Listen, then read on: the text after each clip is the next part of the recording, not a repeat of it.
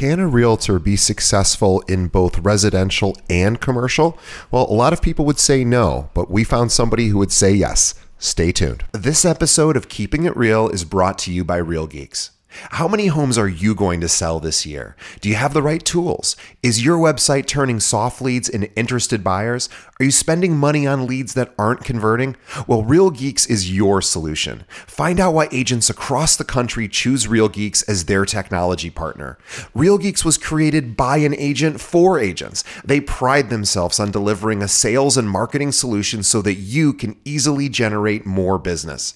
Their agent websites are fast and built for lead conversion with a smooth search experience for your visitors. Real Geeks also includes an easy-to-use agent CRM. So once a lead signs up on your website, you can track their interest and have great follow-up conversations. Real Geeks is loaded with a ton of marketing tools to nurture your leads and increase brand awareness. Visit realgeeks.com/keepingitrealpod and find out why realtors come to Real Geeks to generate more business. Again, visit realgeeks.com/keepingitrealpod. And now, on to our show.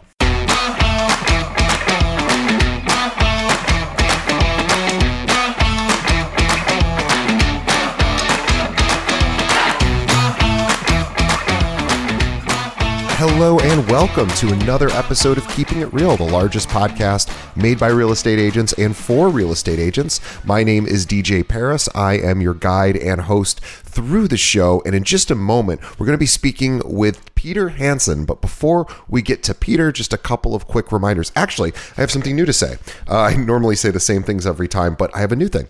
So it was come to my attention that via the different podcast apps, that only about 300 of our 515 episodes show up. That is a limitation of what's called an RSS feed. It's not, we would love to have all of our episodes available. So we actually do, but you're only going to see the most recent 300 in, whatever podcast app you might be listening to us in. So if you want to actually go back further, and many people do, because the idea was to create this library of content that would really be applicable anytime. So I'd love for you to even go back into the archives. Well, how do you do that? Well, you can go to our website, keepingitrealpod.com. Every single episode we've ever done is there. And that's probably the only place you can find all of them until they update technology and allow for more than 300 episodes to pass through a feed. But anyway, you guys can go to the website if you want to. We'd love to have you check out the website. We're very proud of it. And you can listen to every episode we've ever done. So thank you for that.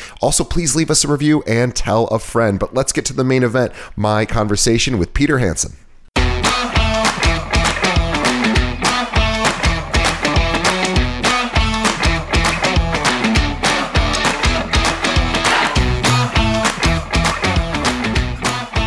Today, my guest is Pieter Hanson with Real Broker in Quad Cities, which, if you're not familiar with the Quad Cities, this is what borders Illinois and Iowa. There's 4 cities, as you might suspect, 2 on each side. This is like the northwest corner of Illinois and the northeast corner of Iowa.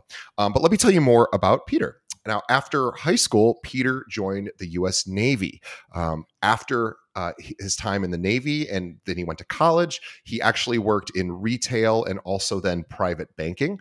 In 2007, he resigned from the bank and opened a bar and grill that is still thriving today, 18 years later. Congratulations for making it through the pandemic. Also amazing.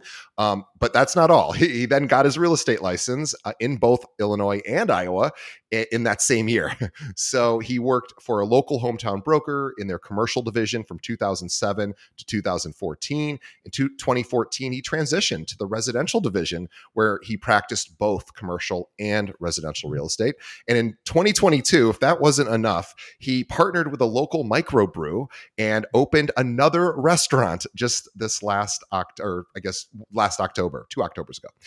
He has a long-term girlfriend named Julie, also my mom's name, who owns a dog kennel with her sister and they live on the property. He enjoys golfing, fishing, hunting, and casual Jeep and or Harley riding on the weekends. He has 1 daughter and 3 grandkids who live here in my hometown. Well, not my hometown, but where I live, Chicago. Please follow Pieter at his website, which is peterhansonrealtor.com. Pieter spelled Pieter. So Peter with an I at the beginning, Pieter, Hanson, realtor.com. You can also find him on Facebook, Instagram, LinkedIn. We will have links to all of that in the show notes. He's probably the only Pieter Hanson, which is Pieter. So you can find him really easily, or you can click the links to his social media right from our show notes. Pieter, welcome to the show. Thanks for having me. Really excited to speak with you. It's amazing all the things you've done, and I think a lot of what you've done in your career are some of the hardest professions. I'm really impressed. Usually, people have success at one thing. You are consistently having success in a number of buckets, and I am always so impressed by talking to people who operate at a high level. So tell us. So from if I understand your story correctly. You went into the Navy, came out, went to school, then had a couple of jobs in retail and then in banking. And then why the switch to real estate? Just out of curiosity. So I opened up the bar and grill at the same time I got my real estate license. And the bar was always a dream of mine to do. I had an opportunity. I liked my job at the bank, and the bank is still a great friend of mine and a great resource and a great community bank here in the Quad Cities. But I was getting more and more responsibility that I really didn't like. I was having to work later hours, and I just thought, you know what, I'm going to do this bar thing. I'm going to get out of the bank, and I need some income. And I thought, I've always thought real estate, people who are successful were successful because of not necessarily how smart they were, but how many people liked them. And I felt like I had a pretty significant sphere of influence, a pretty great background from the banking and the retail side and how to deal with customers and people and the public. And so I thought, hey, I'm going to open this bar and I'll ease into the real estate thing. So that's kind of how it worked. It's amazing that you took on two things at the same time, both of which require tremendous activity. However, maybe one feeds the other in a certain way. I suspect it's probably been times where patrons of the bar have ended up becoming clients as well. I'm assuming that happens once in a while. So to your point, I got into real estate. If you people can remember, 2007, 2008 was probably the worst time to ever make this change. And I told myself that if I can survive in 2007 and 2008 going forward in real estate, if I can survive then, I am going to be positioned perfectly to survive when times are good. And we know that that's a cyclical thing and it's going to drop and up and drop and down. And so I chose that as a challenge and an opportunity to thrive. And I do think that there are some parallels between the bar and real estate. However, when I went into real estate, it was in the commercial division. Oh, and that's right. Yeah. And around the Quad Cities, the commercial division is a good old boy network, if you know what I mean. I was here in Chicago too. I was a newcomer with no experience, and I really had to scrape and fight for everything that I got. Having said that, all these people that I'm meeting through the bar and all these new relationships I'm establishing are asking me if I can help them buy a house. And I thought to myself, if I can sell $1 million building, I can sell a house. Well, my broker didn't allow that. Sure. The commercial broker that I worked for said, you're a commercial agent, you refer all those. So I started referring those leads. And finally, in 2014, I actually added up the commission that I would have received had I not referred them. And I thought, this is dumb. I got to get out of commercial and into residential. So that's how that worked. Wow. And now you do both. And now I do both. Yeah. So one of the things that when I got my license and I worked for a local broker, one of the things, and I actually went from the commercial broker to the residential broker was the same broker. But the company policy is that you can sell residential and commercial, but you can't sell commercial and residential. And the way they explained it to me was that if you went to the ER to get your finger stitched up because you cut it with a knife, you'd let a thoracic surgeon sew your finger up, right? Sure. But if you went to the emergency room for to have a heart transplant, you wouldn't let an ER doc do that. Right. And so they kind of compare that if you can do commercial, you can handle residential, but the same does not always work the opposite way. How do you feel about that now? Do you agree with that? I will tell you my opinion. It depends again on the sector of commercial, because certain sectors are certainly more complicated, and industrial buildings and land development and some of those things to me are like almost like alien and foreign. But I don't totally disagree with that. I think there is some intelligence there that a residential agent ought to, in many cases, refer to a commercial broker. But a commercial broker, certainly, I think the training tends to be a lot stronger for commercial. There tends to be just a lot. You're serving a lot more masters in a deal. There's a lot that can go wrong, and you just are exposed to a lot of different things. But I'm curious, what are your thoughts today on that policy? I do agree with you 100%. A commercial agent, commercial is buyer beware. So there aren't as many disclosures and cover your rear end kind of documents, but at the same time, it's a slower sales cycle, and you really have to learn to think outside the box, get creative, and understand spreadsheets and how accountants feel, because a commercial decision, a commercial building is sold on a financial basis based on the numbers, not, oh, I love this building, I have to have it. Whereas a house is a very emotional decision, and as long as you qualify, you can make it happen. Yeah, it's amazing. I have my brother-in-law is a commercial broker in Tampa, and he works with a lot of retail and shopping centers and things of that nature. And so, which is a little closer, I guess, in some ways to residential, maybe. But it's, he can work on deals for 2 or 3 years before they close. And then when they close, it's a wonderful day, but it is a lot of hand wringing and sweating for those 3 years while he's waiting. For sure. So the residential provides probably more stability, and also just there's maybe just more opportunity there in certain markets. Well, and the transaction is way more fun too.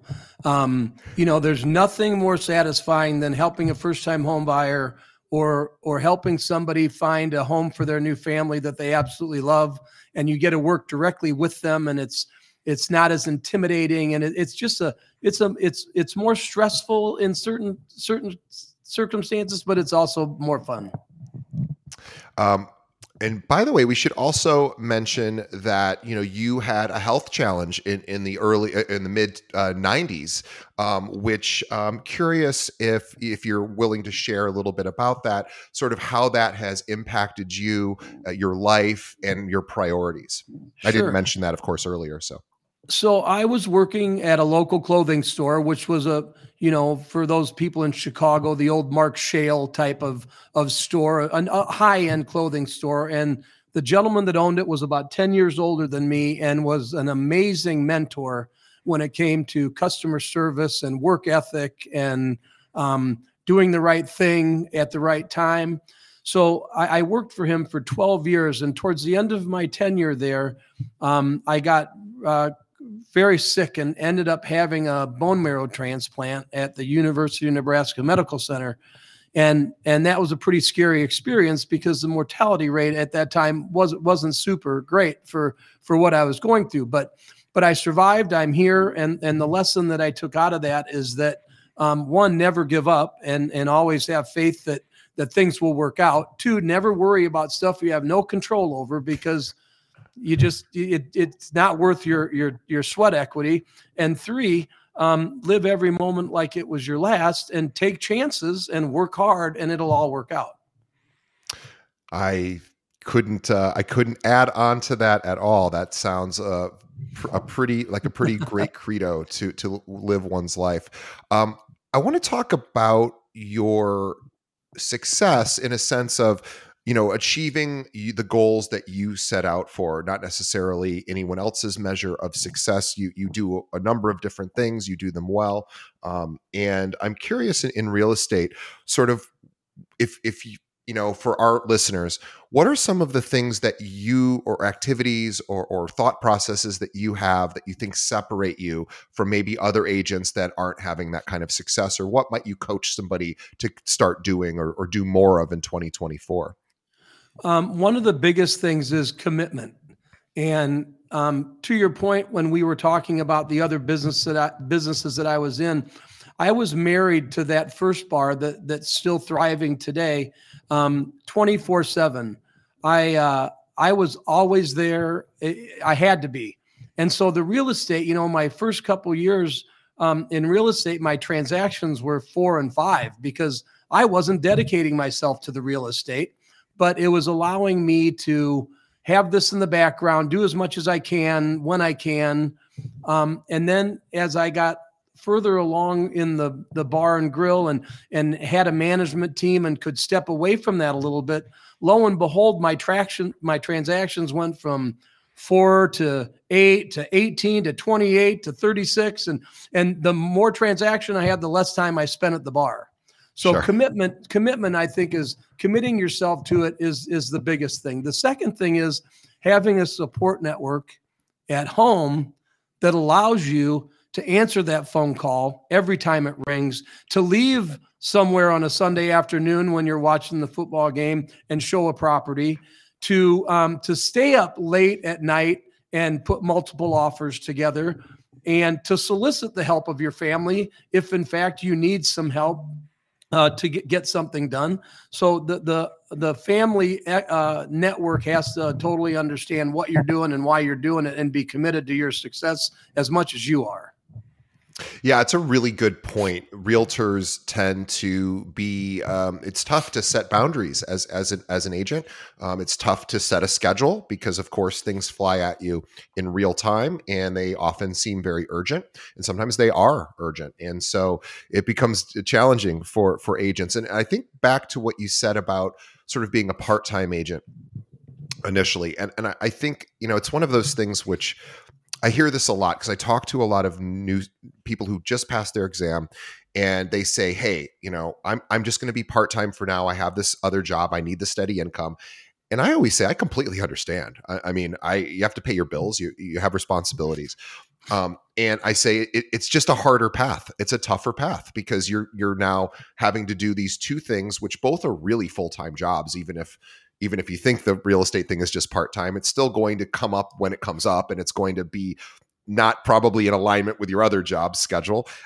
And there are lots of people that will say, just quit the other job and do real estate full-time. And that would be great in an ideal world for everyone who is, wouldn't be too much stressing about paying the bills. But that's not the majority of us. So I'm glad to hear, I love hearing success stories where people, because it's so easy to tell somebody, well, just quit and do this all and you'll be fine.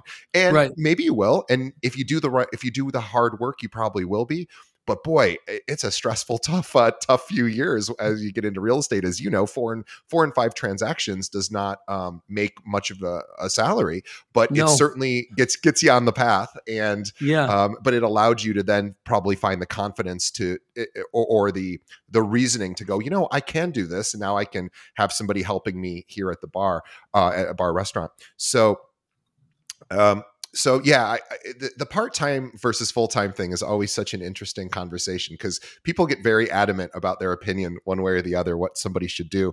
And I always say, hey, your financial situation better than me, but hopefully in an ideal world, you get to a place where you can do this full-time. But it's a tough path. I mean, it just Right. is. I like the people that say to me, hey, I'd love to get into real estate. What, how do you like it? And I tell them da da da da da, and they say, yeah, I'm just really looking for more flexibility, a more flexible schedule. And Yeah. I react the way you just did, and I'm like, well, you're right. You do get some flexibility. You'll never miss your kid's Christmas concert. You'll never miss their ball game. You'll never miss their first communion. But guess what? When it's over, you're going right back to work if you're going to do anything. Right. Yeah, that's a really good point. It's how, I was just at the gym just before I came here, and I have a trainer, and it's kind of funny. It's similar to what you just said. We were talking about training, And we do like weightlifter style workouts. It's a lot of heavy weights, resistance, things like that. And I was telling my trainer, been with her 3.5 years, and I was kind of laughing because it is kind of funny. I said, working out is all about how much pain can you tolerate. And pain maybe isn't the right word. Discomfort, I guess, is maybe a better word. How much discomfort can you tolerate, and are you pushing against resistance? And that's how you build muscle. And it's pretty much, as you know, of course, and our listeners know, how you get better at any skill, really.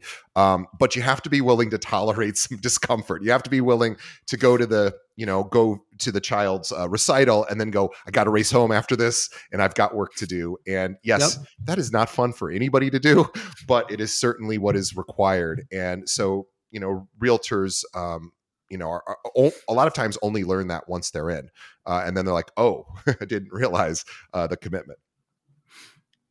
For sure. Would love to talk about, again, back to sort of your success, being dedicated, fully dedicated, and understanding what is required.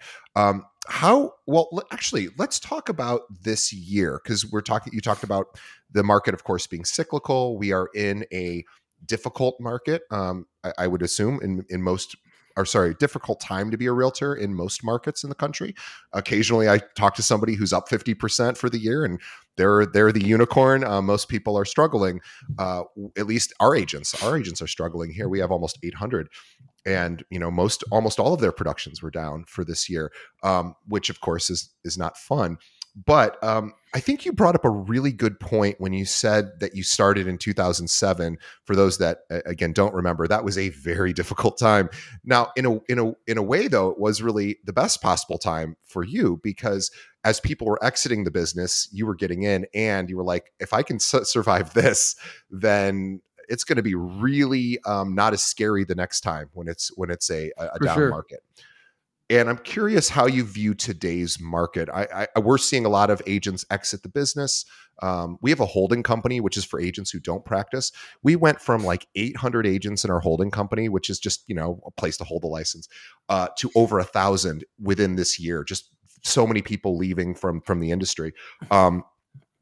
Curious, like, if what you think about that, and how agents could, stop, exiting the business. I feel like and I don't know this to be true, but I suspect this to be true, that if you looked at the jump that you made in the past year from 800 to over 1,000, if you looked at those agents, my guess is that a majority of those agents have not been realtors for 5 years.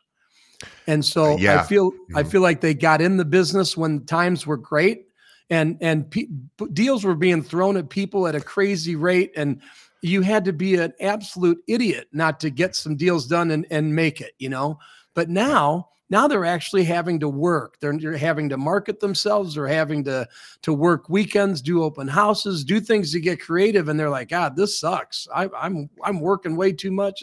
And so it's almost like attrition. They just get the retention going and get out. And I think that's probably, and I'm down this year as well a little bit, but I opened a new restaurant last year, and we opened a new brokerage, and I left the old firm and started the new firm, and there's reasons for that. But I feel like those of us that have been in the business for 15, 20, 25 years are a little bit insulated, because we've got our residual clients and our reputation. And so I feel that the economy does affect it some, but the veterans are a little more insulated than the newcomers. Yeah, and speaking of a veteran in a different way, I forgot to, of course, thank you for your service as a Navy man to our country and to all of our listeners here. So thank you also for that. Thank you. Well, so yeah, let's talk a little bit about activity. So if you were a brand new agent today, and I want to sort of set this up. So Pieter was talking about, a lot of these people who have, like in our case, our holding company. Yes, he's right. The vast majority of people who have joined our holding company recently are people who either were nearing retirement or just like, I'm done, or they were within their first few years. not doing well and realizing they didn't want to pay their MLS dues going forward. So, of course, that all that factors in. But if I was a brand new agent today, I would actually be excited because there are people leaving the industry, which means there's market share to pick up. And I think now is the time where agents should really step on the gas in their marketing efforts, in their outreach efforts, to try to pick up some of these clients that, maybe they're not buying right this moment or selling right this moment. But they will be at some point, and their realtor may be exiting and leaving, or just not working as hard right now. That's another thing that happens. Even successful agents in down markets tend to relax a little bit more. So I think now is a really good time to get in, although not certainly an easy time. Curious your thoughts. So I couldn't agree with you more regarding that. I do feel that when it comes to work ethic and marketing and timing, when in 2007, when I got my license, Facebook was just kind of a brand new thing. And the kids today that are starting to be realtors, and even the late 50s, early 60s agents like myself, are having to adapt to the digital age. The computer isn't going anywhere. The Facebook is only going to get stronger. Marketing and digital media is incredible, how you can get your name out there and shoot high quality videos. And if you can embrace that and you can run with that, you will be successful going forward. I struggle with that a lot, but I happen to have a team that is very good at it, that we collaborate together, and they're helping me succeed in that arena. But I feel like agents today are poised way better than those of us that used to look in an MLS book, literally a paper book, no online stuff, and now your client comes to you more educated than you sometimes on a property because of the information that they can find. So I feel like the agents today are really set up for success if they take advantage of the digital, because if they don't, they're going to be left behind. And the AI, for that matter, that's a whole nother issue. But how amazing is AI? And as scary as it is, it's going to be incredibly helpful in our industry, used properly.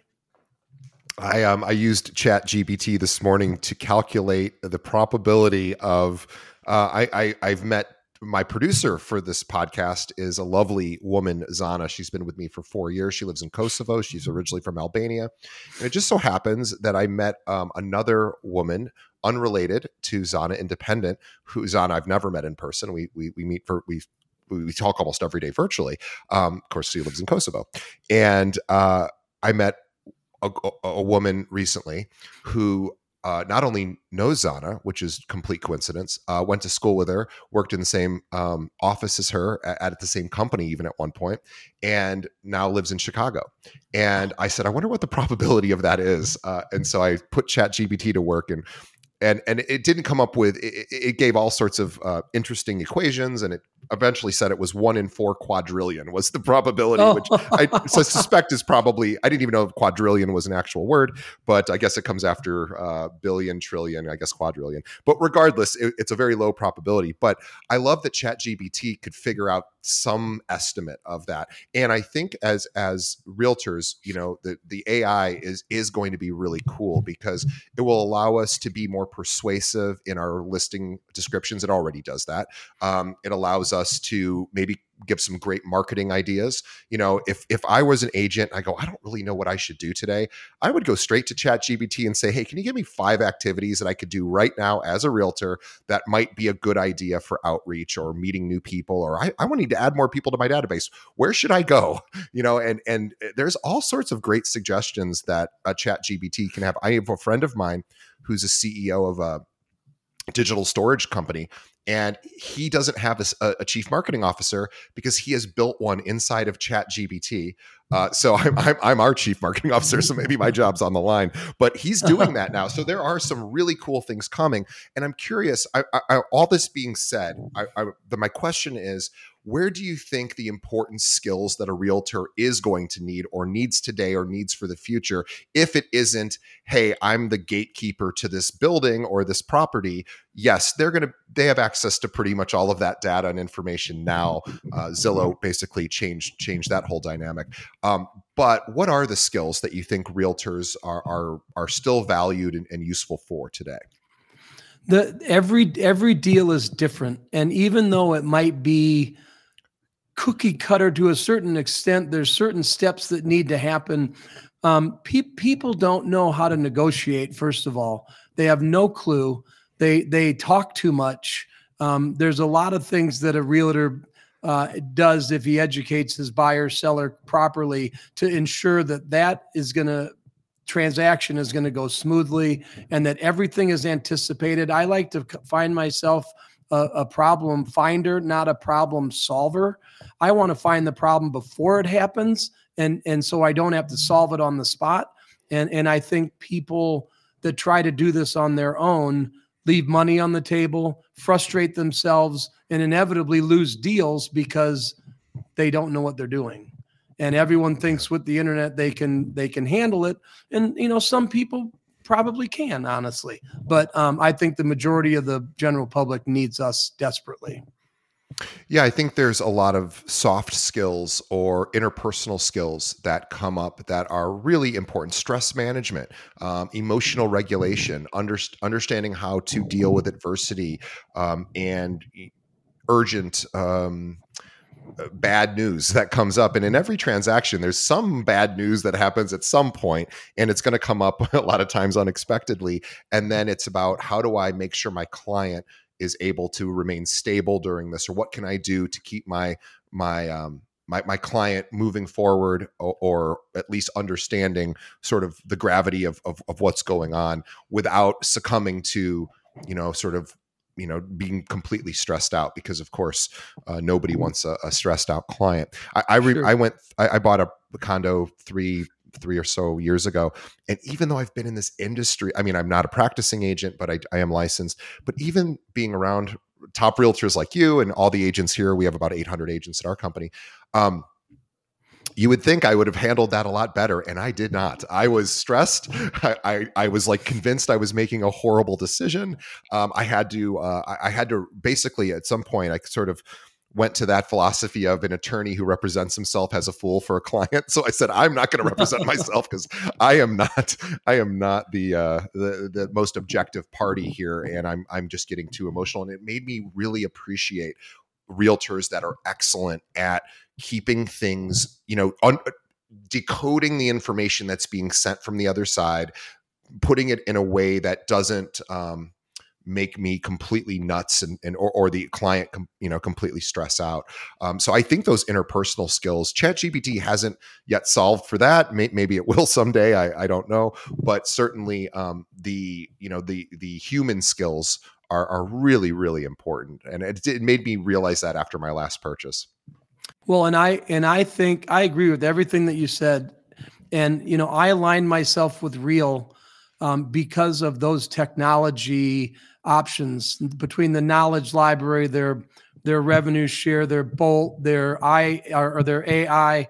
This company is leading the industry in what's happening in the future. And as much as I am a hometown guy, and as much as I am a local, shop local, be local, I own businesses, I want people to support me in this industry, I just don't feel like the local brokers have the funds and to keep up with technology and provide their agents with life-changing financial security and future that everybody's going to need and need to have if they're going to succeed in this industry.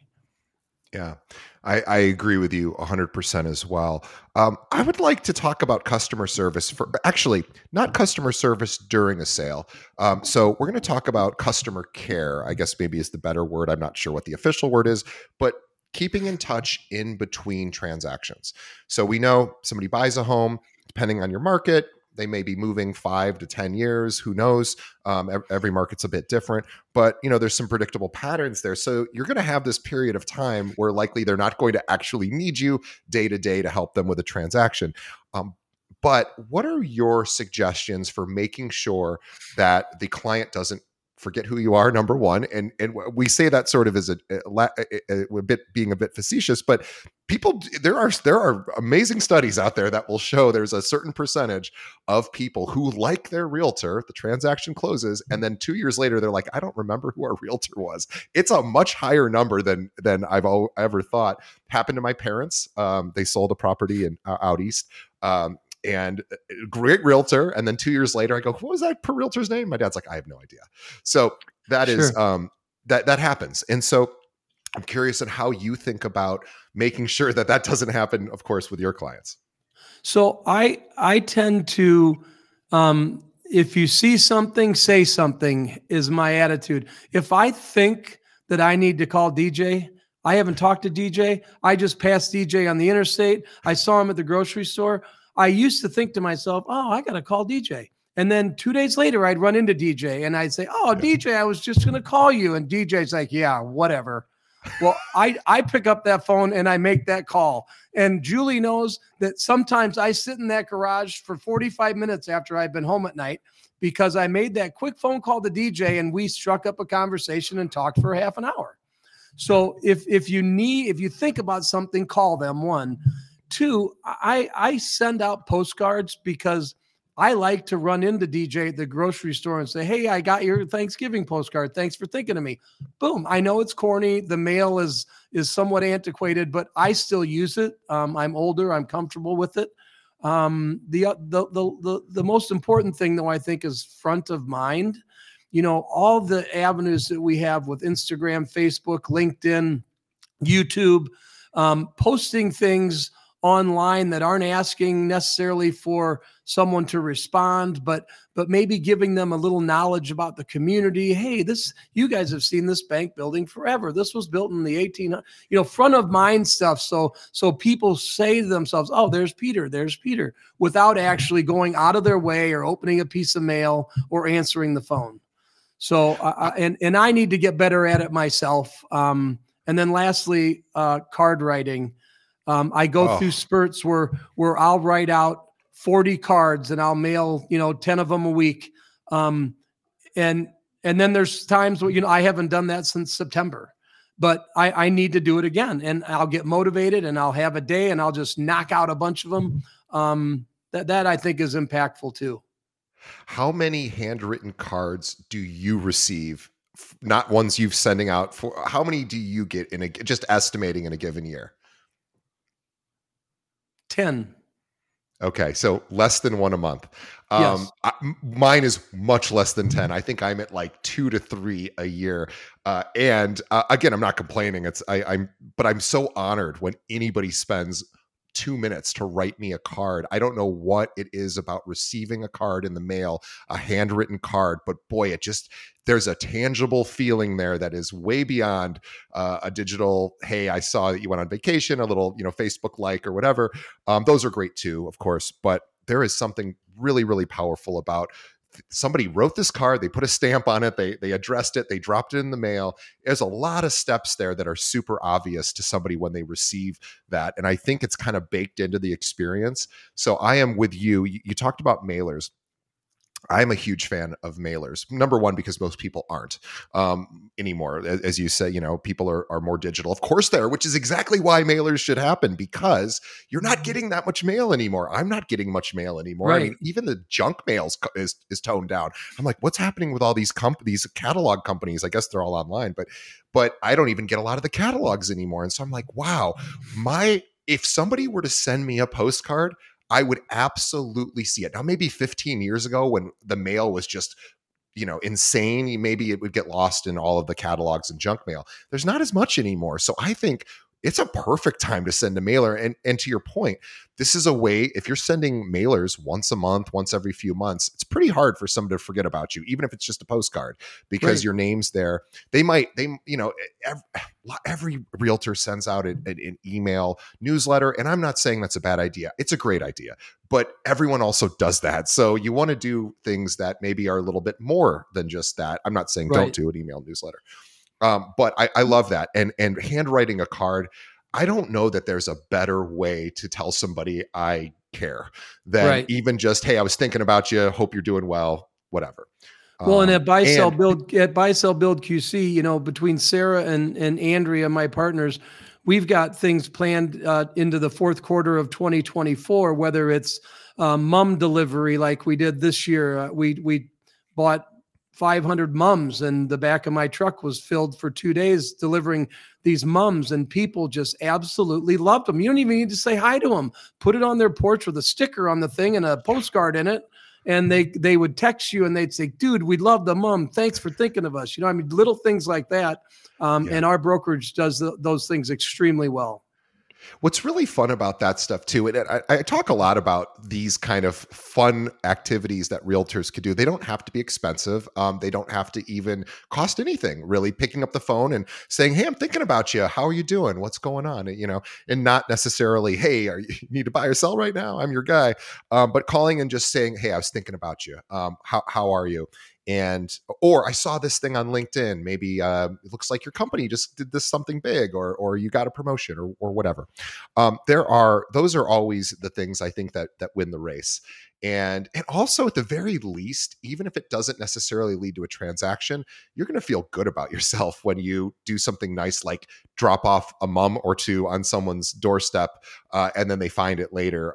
Boy, I mean, you almost can't put a price tag on how successful that kind of campaign is, because people will be talking about it. Like, who gets just random flowers from people? Nobody, only from your spouse or partner or boyfriend, girlfriend, whatever.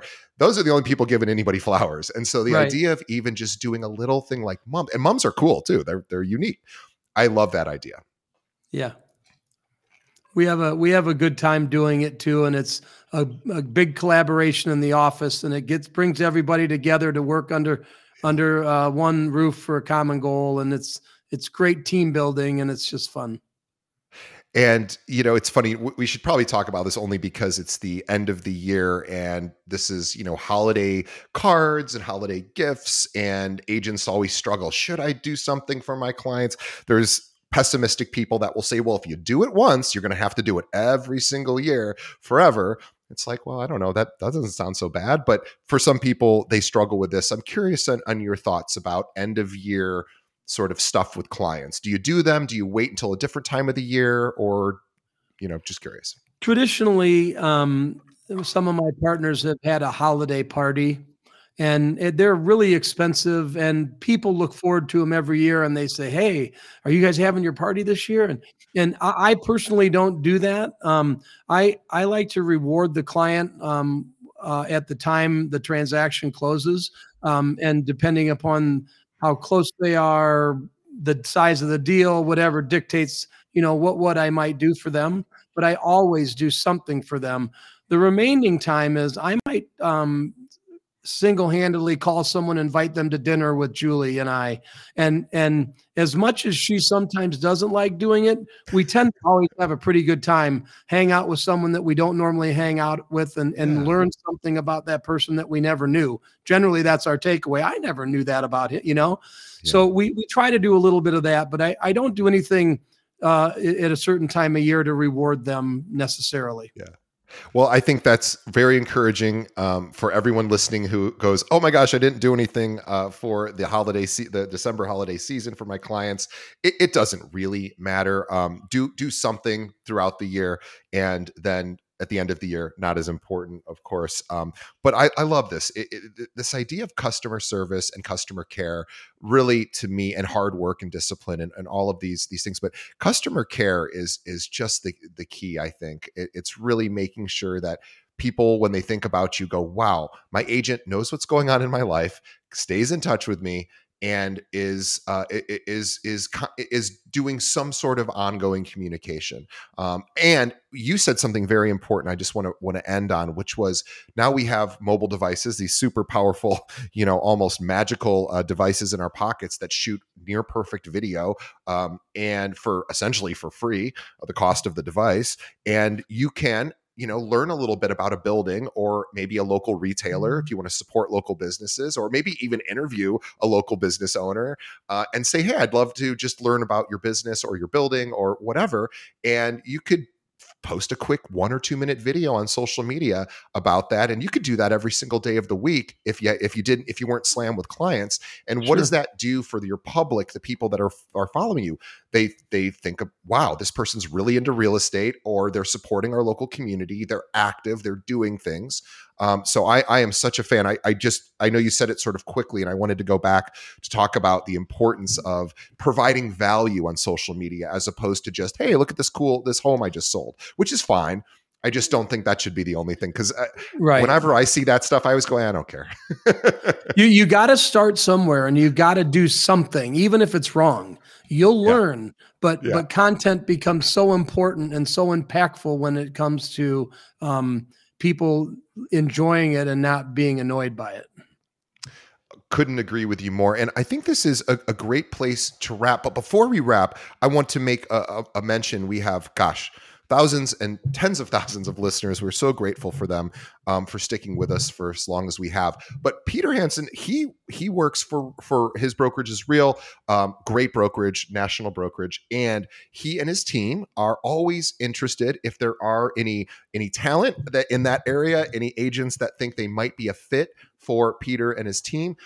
Please feel free to reach out. They're always looking to expand their reach.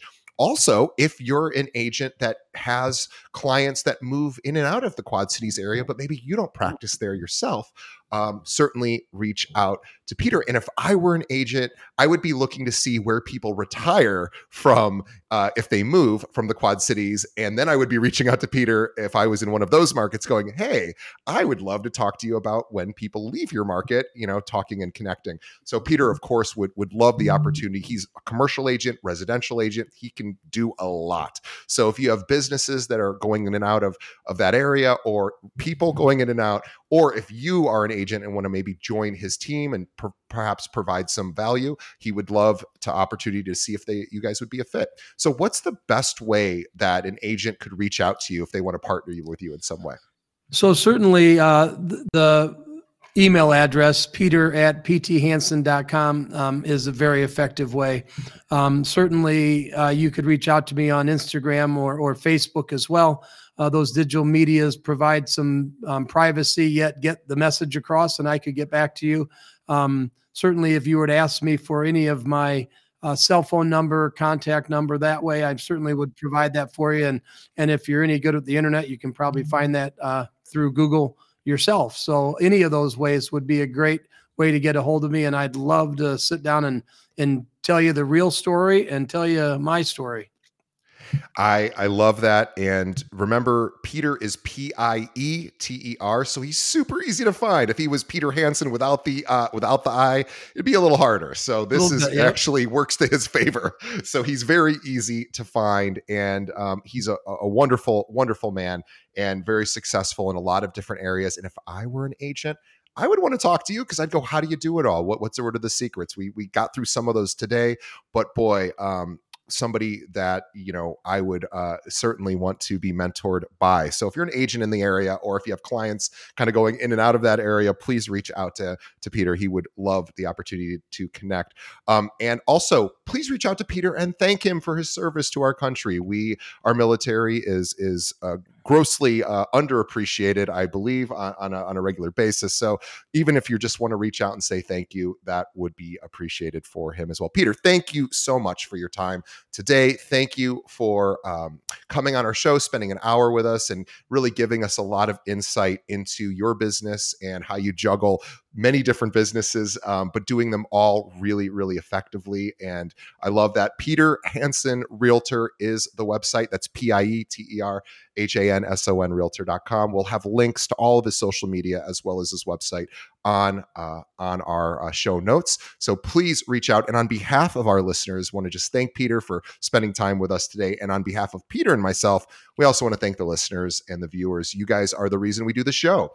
And if we are planning, speaking of Pieter talking about his planning for 2024, we are planning for 2024 as well. So if there is a top agent in your market, we don't really look for guests anymore because of the popularity of the show. We're really, really lucky that publicists usually come to us, but that means we miss a lot of people. So if there's a superstar in your market, we might not know about them. Let us know. We'll reach out and see if we can get them on the show. So think of the most successful agent in your market as a listener and go, I want to know what that person does. Let us know who that person is. We'll do the rest. But thank you so much, Pieter. A really great conversation, and hope everyone. I don't know when this episode will be released. It'll probably be before the end of the year. So if so, everyone have a happy December holiday season, happy New Year, all of that. And Pieter, thank you. We will see everybody on the next episode. Thanks, DJ.